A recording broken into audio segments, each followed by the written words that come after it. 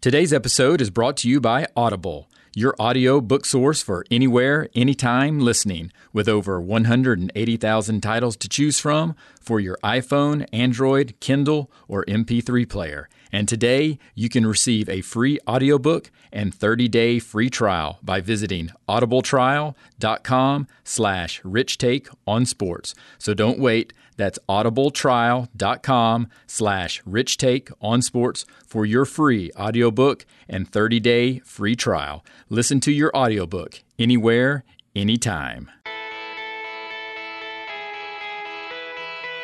Taking sports to another level. Welcome to Rich Take on Sports, the sports podcast with life, exploring the latest headlines and going behind the scenes with in-depth interviews, hearing personal stories and the impact of sports in their lives. Here's your host, Richmond Weaver. What time is it? This is Rich Take on Sports. I am your host, Richmond Weaver, and glad you're listening through whatever format that might be. And thanks for being an investor by investing your time to listen. And welcome everyone to the next episode in this journey, and this is episode number 19. And before we get going in this episode with our guest in the Rich Spotlight, which happens to be Mr. David Pollack, former All-American defensive great at the University of Georgia, and now one of those familiar faces that you see on ESPN's College Game Day crew each and every Saturday morning during college football season, I just wanted to make sure that for any of the first-time listeners that are out there, they know where to find the previous episodes. And the easiest place to start is just with our website, richtakeonsports.com. And you can find all of our episodes there, and it's crazy to think that we're already up to 19, but they are there, and you can also easily subscribe through whatever platform you prefer. That's Apple Podcast, Google Play, or Stitcher. And I know many of you already know the drill about subscribing, but again, it is an easy way to just know that you're going to be receiving the latest episodes once they're released, so you can subscribe right from our website. It's very simple. And even if you don't subscribe, you can easily be notified through Twitter by following us at Rich Take Sports. And with every episode, I will be promoting them, so you can always be on the lookout for any type of post on Twitter, Instagram, and even Facebook. But anyway, no more wasting time. Let's get to our guest, David Pollack, in the Rich Spotlight. Shining brightly to share the stories of people in sports. This is the Rich Spotlight.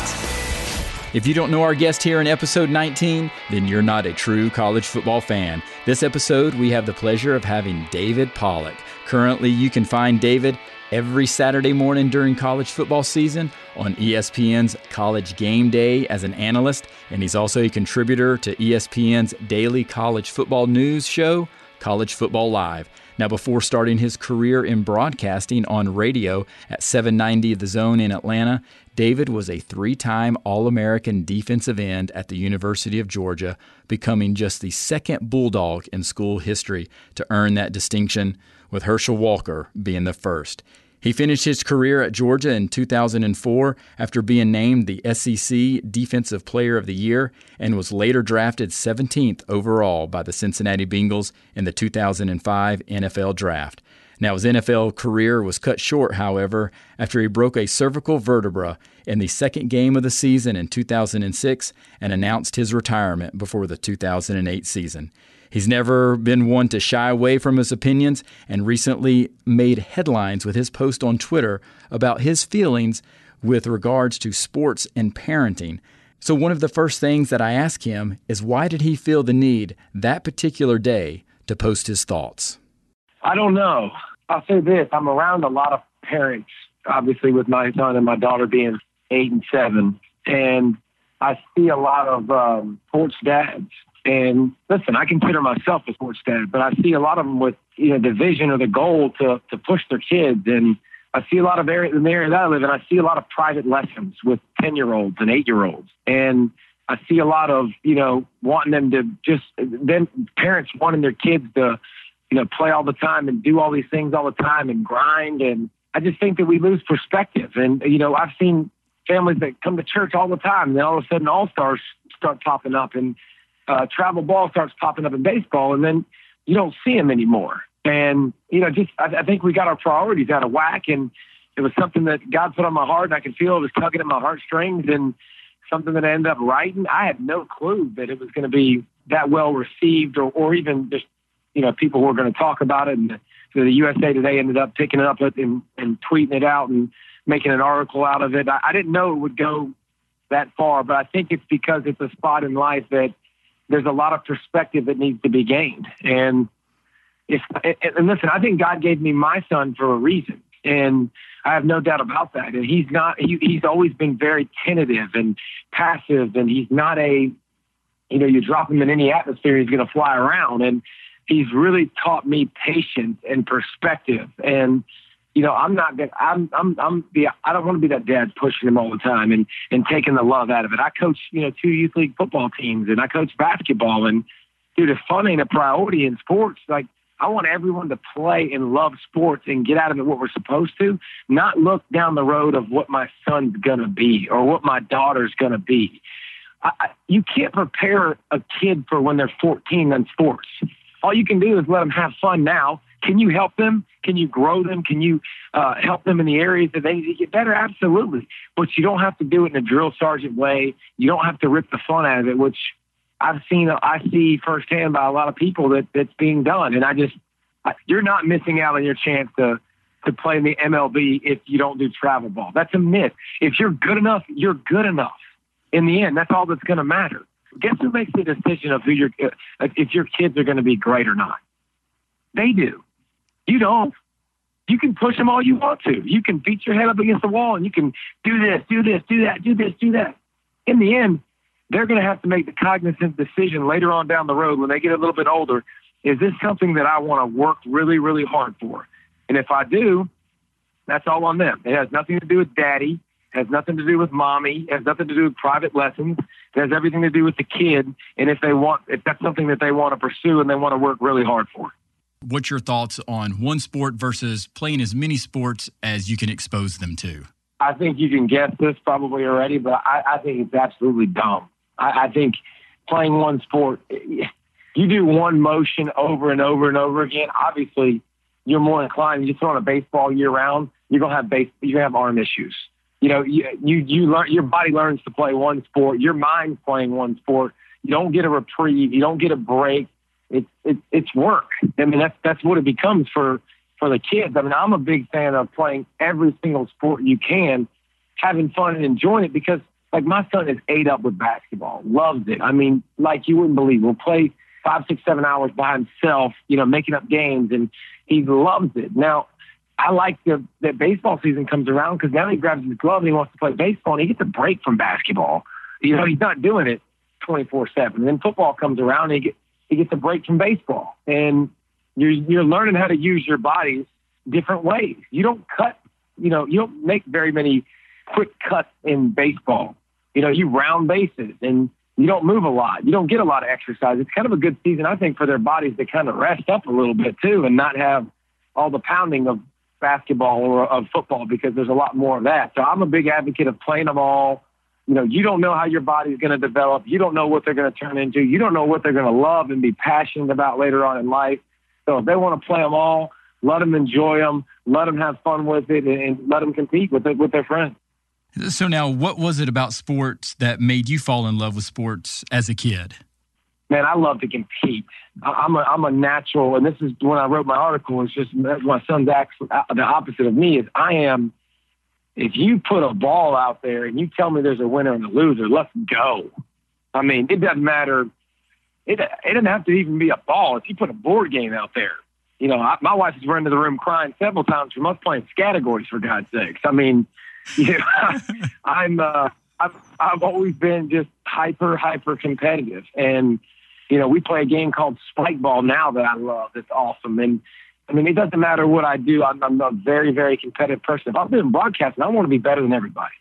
And that's my nature. That's my desire. That's my drive inside of me. And it's obnoxious. I mean, it's thank you, Jesus. It's gotten better the older I've gotten, and I've learned how to tame it. And I've learned to understand that you don't control the outcome, and you only control how hard you can work and how much effort you can put into it. And that's it. But I definitely have just always had a desire in me to always want to win at everything I do. And I've had to learn over the years to taper it down and pick and choose, what you really get cranked and amped up for.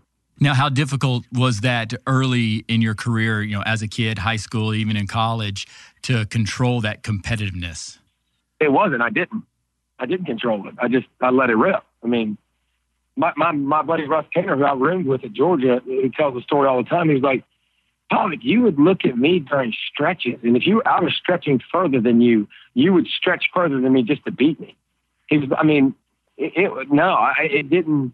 There was no tapering it down. I mean, I was going to fly around, and I was going to make sure that I won and do everything I could to win. So I think I've learned as I've gotten older that it's not as big of a deal to lose. And even sometimes if you're playing with, husbands versus wives in board games, which we do a lot, it's not the end of the world. It's not worth sitting there arguing about. And, that's the greatest thing to me about getting older is perspective in life.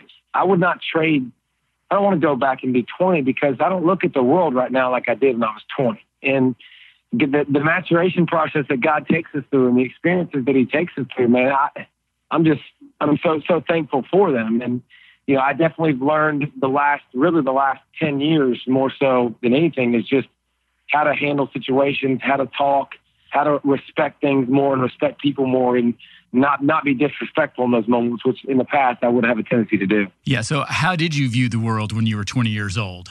I mean, I thought the world, instead of the sun revolving around, planets or planets revolving around the sun, I thought it revolved around Davey. I mean, I thought it revolved around me.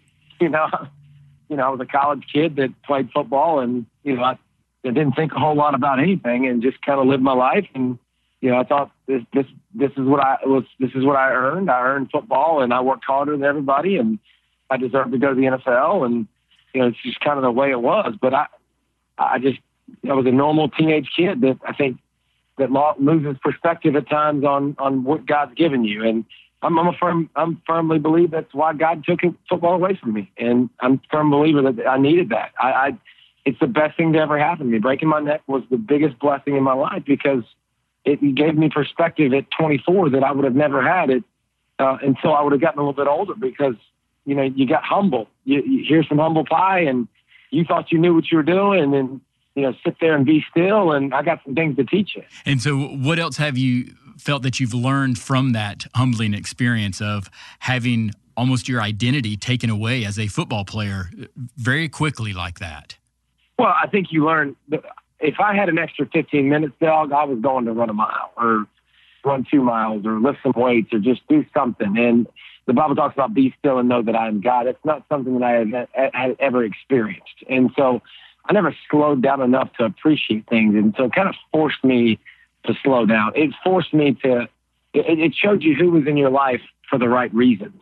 I've learned so many things from it. I learned about adversity. You got a choice. I mean, you can throw up in the fetal position and say, man, this stinks. I can't believe it happened to me. Or you can deal with it and say, okay, God's got something for me to learn from this. What is it?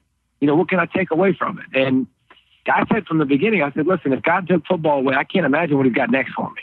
This was pretty awesome. This is pretty extraordinary. And now I look up and I see, where he's taken me and where I'm at now. And it's very encouraging. It's really cool. Now, how difficult was that decision to wake up and say, I'm no longer going to be a football player. I'm deciding to retire. How difficult was that? It wasn't at all because, when a doctor looks at you and says, you're more likely to get injured than anybody else, now you have a, shortened vertebrae and there's a chance this could happen again because of that. It's like, hey dog, I can walk. I'm good, bro. I mean, I'm out, and it wasn't tough. It was an easy decision. Me and my wife had talked about if I was, more susceptible than somebody else to getting hurt again, especially in the neck region, it wasn't something that I was going to pursue. So God made it very clearly defined for me. Now, going back to growing up, so what all sports did you play? You talk about playing multiple sports. So walk us through all the sports that you played. I played baseball, basketball, and football growing up in Little League. And then once I got to 8th grade, I got cut from the basketball team in high school And then once I got to high school, I quit baseball when I was, I think, 6th or 7th grade. And then 8th grade, I got cut from basketball, so that wasn't an option. And then I went to I went to high school and just played football my first year. And then I played football, and then I went out for the wrestling team, and I wrestled for a year. And then I played football every year. And then the next year I went out for the basketball team, made the basketball team, and played basketball for a couple of years. So I kind of picked back up on basketball later on. But I played everything growing up through, 6th, 7th grade, all the different seasons of all the different sports. And then I kind of threw in wrestling for fun when I got older. Now, was there a point in your early childhood that you had the vision or dream, I want to be an NFL player? Oh yeah, when I was 6 years old, I told my dad I was going to play in the NFL. But I saw my brother. I started playing football on the sidelines when I was 4. When my brother was 6, and started running around tackling people. And then, once I got to be 6, we're from up north. So my dad, he was a Giants fan. So I always cheered for the Giants, and I told him I was going to play for the Giants and play in the NFL when I was 6 years old. So I definitely had a clear-cut vision, and obviously had plenty of people tell me it wasn't possible along the way, but it was definitely something that at a young age, I was like, I'm going to play football in the National Football League. Now, did that give you more motivation by hearing people say that you couldn't do it, or were you just motivated because you wanted to do it? Me and Kelly Pollock, that's my mama. Me and Kelly Pollock are two individuals who are, I'm wired just like my mama, and she wants to compete in everything. And so I didn't necessarily think about that. I don't think cognitively. When I look back, do I think that when people tell you that you can't do something, yeah, it affects you? Because I just told you a little while ago how competitive I am. So I definitely think it's something that motivated me. Maybe not in the way that I thought. I didn't think about it at the time, but some people tell you can't do things, and you definitely have that chip on your shoulder and say, I can prove you wrong. How was the recruiting process for you and ultimately deciding to go to the University of Georgia? How did that happen? Well, I visited a bunch of different schools and took my visit to, Ohio State, which loved Ohio State, but I got there and snow was on the ground, and I was like, deuces, peace. It's a little cold for me. And then got drafted by the Bengals later on where it was snowing, so kind of full circle. But visited Georgia, visited Clemson, visited Georgia Tech as my official visits. And so I didn't grow up a Georgia fan. I didn't grow up even watching college football. I told you I grew up watching the NFL and cheering for the Giants, but I just got recruited by a bunch of schools, and Georgia was the one that was closest to home, and signed with them. And Coach came in with Coach Rick at the same time, so it kind of worked out perfectly. So speaking of watching the NFL, who did you want to be like when you were growing up? What NFL players did you look up to? Well, I think it depended on your season, but I never had guys that I was like, die hard, I'm going to be like him. But I loved everything to do with the Giants and Carl Banks and Marshall and LT and McConkey and Bavaro and Sims and Hostetler and all those guys. I mean, those are all guys that, I watched play football every Sunday. But I didn't emulate anybody or say I'm going to be, this guy or anything like that. I love football, and I love playing, and I love tackling folks and hitting folks. And that was something that God put in my DNA for sure.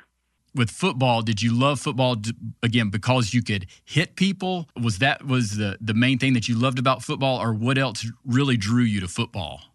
Anything competing-wise, I always loved. But I think it was, something that, just you get to tackle people, you get to hit people, you get to, find ways to compete. You get to run the ball and, run people over and try to score. And, they keep score, and whether you're doing good, whether you're doing bad. And again, like my personality, I kind of, the way I looked at things anyway. So it was a sport that I grew up. I mean, literally when I was 4 years old, I started loving it, and that never left, and it still hasn't left to this day.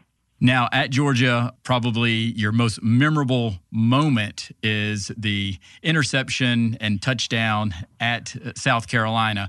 But what are some of the other memorable games that you had as a Bulldog? Well, I remember playing in Death Valley our sophomore year when we had everything on the line and us missing a bunch of field goals. I remember the Hobnail boot game in 2001, which was obviously a big program winning win for us. I remember the SEC championship game my sophomore year against Arkansas. It was, 30-3. I remember going to the Sugar Bowl against Florida State.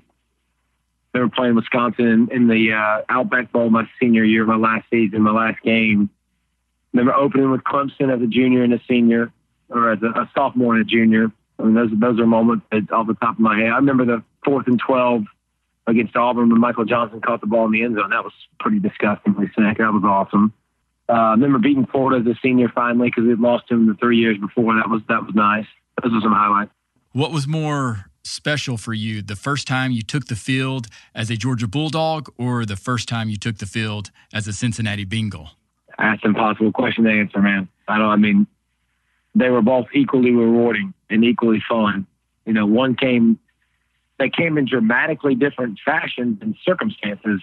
I'll say that because I came to Georgia as a fullback, 3-star kid and, an afterthought really more than anything with a lot to prove. And then, to Cincinnati, you come in as a first-round draft pick, 17th pick in the NFL or in the draft, and a lot more expectations and a lot more, a lot of different circumstances, I would say. You made the decision to retire from football, moving on, and now God is going to be opening some other doors for you. But how did that come about with that door being opened with broadcasting? Well, I was watching when I was in my place in my halo. I mean, it was a good year and a half of that, and I was watching Mike and Mike in the morning. Because remember, I couldn't leave the house really. I had to stay at the house, and my wife was in school then, so I was kind of stuck there all the time. And I played a lot of video games, watched a lot of TV.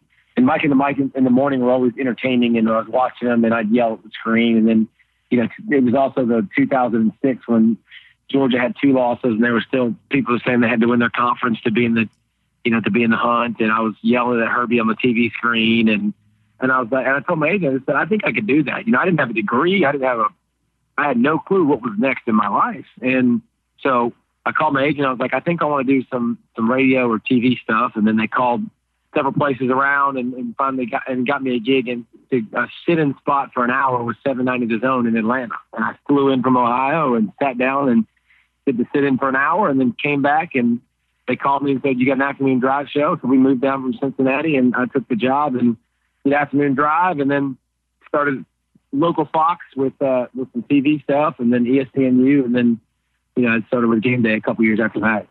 Was it an ultimate goal once you got into it to get on ESPN Game Day?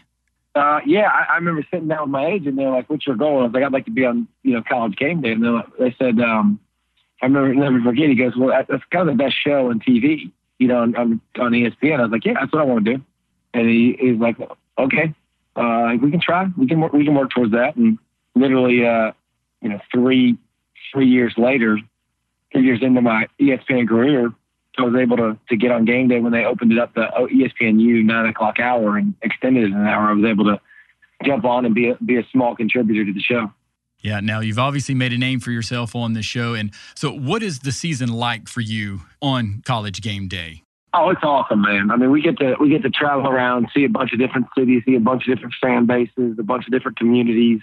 We get to watch a bunch of great football. It's a lot of fun. Football is something that, like I said, like I've told y'all, like I've already told you in the podcast several times, it's been a part of my life since I was 4 years old. And I don't know that it will ever not be a part of my life. And so this is an awesome outlet for me to plug in and compete and watch tape and try to pick a winner and see who's good, see who's not good, and just kind of do all those different things. It's a lot of fun, and it's a necessity in my life to definitely have football in it. How do you prepare each season for all of the different games and the cities you're going to go to? You just got to watch games and grind. You got to watch tape and figure out, who you think is great, who you think isn't great. You can read the preseason magazines and all that stuff, but I think, the best opinions are ones that you've seen with your own eyes and formulated an opinion with your own eyes. And so I like to go through a lot of games and watch a lot of teams and see what they do well and see what they don't do well. And, have some good formulated opinions coming into the season of what I think is going to happen, and then, see how wrong you are. Yeah, obviously a lot of people want to see if you're right or wrong. Now, you do other things outside of football and the broadcasting, and one of them is the Pollack Family Foundation. So what inspired you and your wife, Lindsay, to start the Pollack Family Foundation to raise awareness against childhood obesity? Well, it's something that we've been on our journey with for about 10 years. And it was a slow, steady process of educating ourselves. And I was 292 at my heaviest at Georgia. And, you just didn't know any different about what you're eating and what you're putting in your body. And as a high school kid, I was really chubby. I swam with my shirt on. And I've always hated the way I look when I took my shirt off. And it's always been something I had in my head. And I finally learned, what you eat is important, and it's more important than how much you exercise. And, we got a lot of friends and family the same way that we started, teaching them some of the habits we were doing, and you started to see it make a difference. And then you felt they were happier, and they had more energy. They were better moms, they were better dads, they were better employees. And so we thought, let's try to make this as big as we can and teach and educate people on eating and give them tips to help them grow in their fitness journey and accomplish whatever they want to accomplish. So it's been a lot of fun. We started about a year and a half ago with our foundation, and we partnered up with Strong for Life, which is one of the Children's Healthcare of Atlanta's main programs. And we've done camps for kids with, BMIs of 85 percentile or higher. And, you get them moving, get them active, love on them, get some nutrition classes in them, and, help them make a difference in their body. But that's the short story of it. And it's something that we practice every single day. It's something that we believe in, that we teach our kids, and that we teach all the kids and families that we hang out with. Well, it definitely sounds like you are living that talk, or walking that walk, I should say. Now, as we're starting to wrap up here, David, can you sum up what sports has meant in your life? Wow. Sports has been the greatest teacher in my life. And I've dealt with every single emotion you can deal with. I've dealt with every circumstance you can deal with. And it's just put me in a position where no matter whatever comes my way, I know that I've had adversity. I know that I've lost. I know that I've won. I know that I've played good. I know that I've played bad. And it's taught me discipline, because I know sometimes you don't want to show up, man. People think all the time that it doesn't matter if the game's in front of 3 million people on TV on ESPN at 1:30 in the afternoon, and you're playing in front of 92,000 people. Sometimes you just ain't got your fastball. And you know what you got to do? You got to suck it up, and you got to give it all you got. And I think that's why sports is amazing. That's why youth league sports drive me nuts with dads and daddy ball and trying to run kids off. I want every kid possible to play sports and learn discipline and learn mental toughness and learn how to deal with, adversity. And so it's just it's an awesome teacher in life. And for me, it started at a young age to being able to play when I was 6 years old, and started to learn those lessons and learn how to compete. And it's a huge part of my life to this day. I mean, I'm always competing in basketball. I play in 30 basketball leagues a year, for goodness sakes. And it's a huge part of my life. We play spike ball all the time. We play football, two-hand touch football. And just, it's something that it helps me enjoy life even more. And it's taught me how to deal with every circumstance in life that I've ever faced. Thank you for sharing that. And speaking of other things to share, what about any words of wisdom, any mottos, quotes, or just words that you would like to share as far as advice to our listeners? Well, in everything in life, you don't control the outcome. You don't control the end game. God's always got that in control. So every day you have an opportunity to attack every day, and you have a choice every day to win the day, to absolutely to write down goals, to attack that day one at a time. Don't worry about tomorrow. Don't worry about 7 days from now. Don't worry about that crap. Control what you can control and live in the today. Be in the today. Win the today. And I think it's something that, it doesn't have to be macro. It doesn't have to be huge. It just has to be every single day, maybe writing down 3 goals and dominating those goals and having the best day possible. Some days are going to be worse than others, absolutely. But you can make today the best day can possibly be by your attitude and by controlling that attitude and controlling your effort and what you give out in any realm, whether it be work, whether it be sports, whether it be whatever you do every single day. Excellent words of wisdom. Thank you, David. And to finish up, we have to ask prediction for your 4 teams that will make it in the college football playoff for 2017. Yeah, I'm going to have to do this soon for real. So I'm actually going to have to be a little bit more dialed in than I am now. But I think, you can count Bama in. That's kind of what we've grown to expect. Now, listen, their error for margin might be less by playing Florida State week 1, but I think they're going to be there in the end. I think you can throw Florida State in there. I think I'll throw USC in there, and I'll throw Ohio State in there. That would be the 4. So that means that there's a chance you could get a rematch between Alabama and Florida State to start the season and to end the season. Which that would be crazy, but that mirrors exactly what Tony Barnhart told me as well. So you guys are on the same page. Now, what about a prediction for national champion? I haven't come up with it yet. So I'll tell you this. It's either Ohio State, Alabama, Florida State, or USC. I like that answer. There you go. Well, David, thank you so much for your time. I greatly appreciate it and sharing your story, the impact of sports in your life, and definitely look forward to seeing you again this upcoming season on ESPN College Game Day. Thank you, brother. Have a good one, man. After hearing David's story, do you have any questions about his competitiveness? I don't think so. I mean, he is making his wife cry during a Scattergories game. That's pretty competitive, so we know he is a competitive guy. But as you learned, it's something that he's learning to control, and it's also something that he understands is something that has helped him get to where he is today, and it's his competitiveness that helps drive him to be the best husband, father, broadcaster that he can be.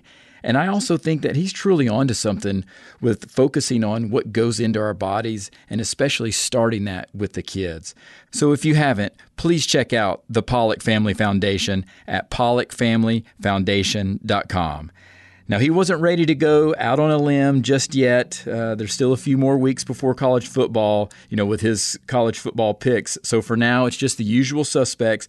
But the one thing that we do know about college football, it doesn't go as scripted, so stay tuned. There will be some craziness. And now let's wrap up episode number 19 with the weekly Words of Wisdom. Keeping encouragement and motivation rich. Keeping encouragement and motivation rich. Let's explore the weekly Words of Wisdom.